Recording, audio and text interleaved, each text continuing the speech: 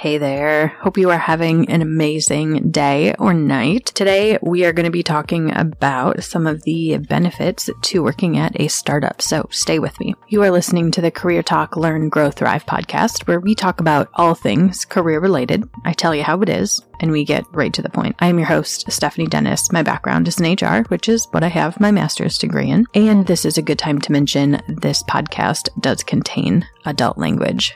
All right, let's get into it here. So deciding what type of company to work for is so important. We have large companies, we have medium-sized companies, startups, small businesses, the whole spectrum, right? And today we are specifically going to be talking about startups. So working for a startup certainly is not for everyone. And it could be really, really great opportunity. So let's talk about it. I'm going to start with the pros. So number one, you really get to work on a variety of different projects and type of work. So because of that, you get greater career exposure. So for example, when I was working for Fortune 10 companies, I had a very specific type of work I was doing. One of them was specifically hiring advertising sales folks. The other was specifically hiring go-to-market folks. So really big companies, you kind of have a little bit of a silo, right? Whereas in a startup world, more often than not, I'm working on a little bit of everything. Generally, I'm hired for either tech or non-tech, right? So if it's a tech role, that's one person, non-tech, usually me. Most recently, that wasn't even applicable. Like we literally worked on everything. And in the startup world, I've definitely have gotten to work on a lot more projects and had the opportunity to make a bigger impact. So I say all that to say, for the right person, that variety of work is a really good thing. Number two, no red tape. Usually there's no clear tape. Usually there's just no tape. In the startup world, generally, if you have an idea, you propose it to others, they like it, they will tell you, cool, run with it and make it happen. In a Fortune 500 company, a project that takes, let's say, 6 to 12 months, you could easily get done in the startup world in a couple weeks. It's so much more accelerated because you don't have to go through the formalities. It's just like, cool, does it cost a lot of money? No, it doesn't. Rock on, make it happen. And even if it costs a lot of money, it's like, is there a way we can do it cheaper and still do it, right? Because startups, most often, the biggest conversation we have is around expenses. And I apologize, the lawn folks are in the background, so hopefully not too loud for you. Number three, stock options. Generally speaking, you get stock options when you start working at a startup. If the company does well, goes public, or is acquired, there is a huge potential to profit off of those stock options. Basically, it's kind of like monopoly money until one of those two things happen. The company either goes public or gets acquired. But if it does, again, huge upside and a lot of opportunity there. Number four, generally speaking, startups are going to be a lot more chill, more tech forward, a little bit more funner environment, that sort of thing. Number five, definitely a lot more flexibility, where you work, how you work, when you work, that sort of thing. Number six, there is a lot of opportunity for growth. You can grow in your career very quickly in a startup. Number seven, there's a lot more opportunity to express your ideas. Oftentimes you're working in smaller teams, you're working closely with another person or other people, and you really get to have that opportunity to talk through more ideas, collaborate, get feedback, share feedback, that sort of thing. Number eight, opportunity to lead others, generally sooner than what you would at a Fortune 500 type of company, simply by the nature of the size of the company, right? So let's say I'm a recruiter. I'm the first recruiter a startup has ever had. I work there for a couple years, and then we grow enough where, okay, we need to hire a second recruiter. I'm probably going to lead that other recruiter. Not always, but more often than not, you can create those opportunities for yourself. Number nine, smaller teams. For some of us, this is a really good thing. I am some of us. Some people like being part of a huge team. I prefer smaller teams simply because I feel like I can have more real conversations and make a bigger impact. Number 10, one of my favorites, less hierarchy and less structure. I'm not saying structure is bad. I am an OCD. Yeah, I love me some structure to create process and systems and workflows that make things easier. However, when we're talking about organizational structure, less layers, less hierarchy, kind of feeds into less tape, right? Or even no tape.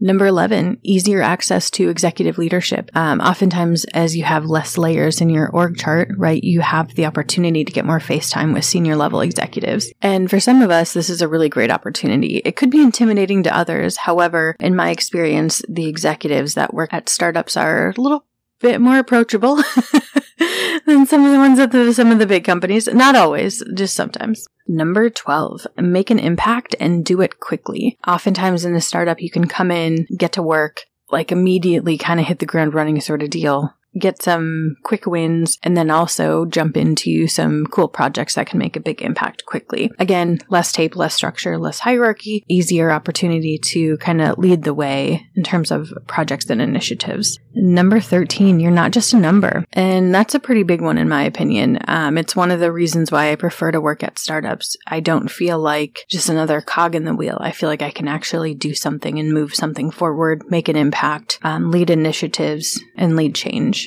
Number 14, you have the opportunity to really express your creative side. Oftentimes there's a little bit more freedom and opportunity, might be the best word, to really get creative and work on stuff that maybe in some of those bigger companies you just wouldn't have the opportunity or time. 15, we also usually have some pretty awesome perks. You know, back in the day when everybody was in the office all the time, you know, happy hour Thursdays with free beer and wine or, you know, whatever it might be. But also in the startup world, oftentimes try and be as inclusive as possible. So mat leave, pat leave, adoption, stipends, things of that nature. So a little bit more outside the box type of benefits and perks to really focus on someone's overall well-being as a human, versus just offering, you know, health insurance, dental, things like that. Number 16, you get to learn to be really resourceful. When your resources are limited, you naturally gravitate towards finding solutions that can allow you to be more resourceful and use what you have or find a cheaper or free way of doing things. And number 17, generally speaking, there is some pretty generous compensation packages. Oftentimes you're going to have your base plus stock options or even base and bonus plus stock options. And more often than not, unless you're like Series A startup or pre-funding startup, the compensation is going to be competitive.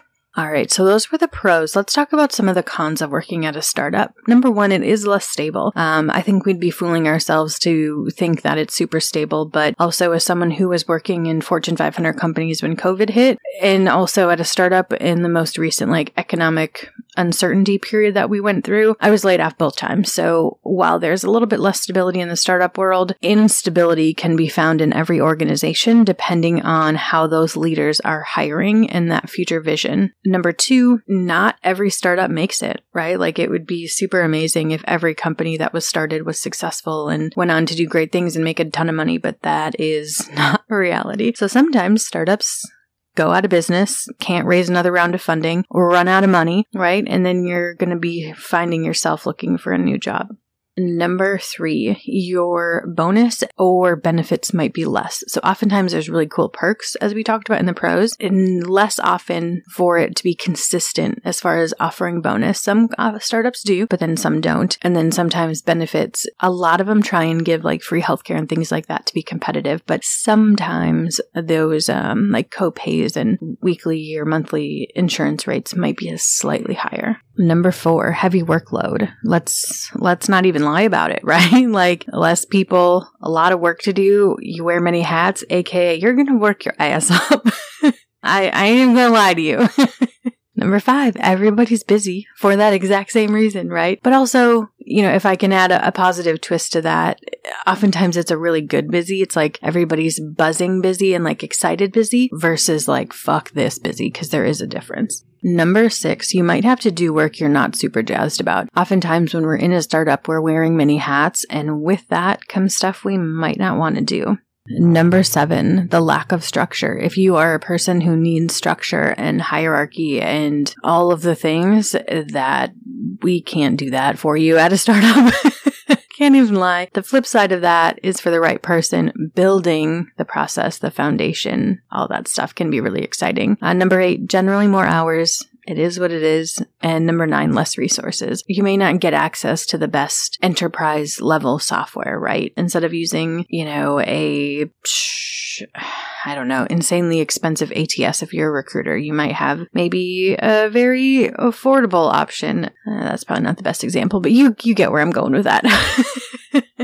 I say that's probably not the best example because most of the startups I've worked at have had really good ATS systems. So Anyway, you get my point. All right. Well, I hope that was helpful, valuable. Thank you for being here, listening to the show. I appreciate you. If you're looking for some more information, podcast directory, other episodes to listen to, check out stephdennis.com. You can support the show, of course, by listening, sharing with a friend, monetarily, PayPal and Anchor. Those links are below. If you have a minute, leave a rating and or review. Really does help others find us. You can find me on the socials, StephDennis13, Instagram and TikTok, and then Career Talk Podcast on Instagram. We are written, produced, hosted, and edited by yours truly. You are so fantastic and so wonderful. I hope you have an amazing rest of your day. Bye-bye.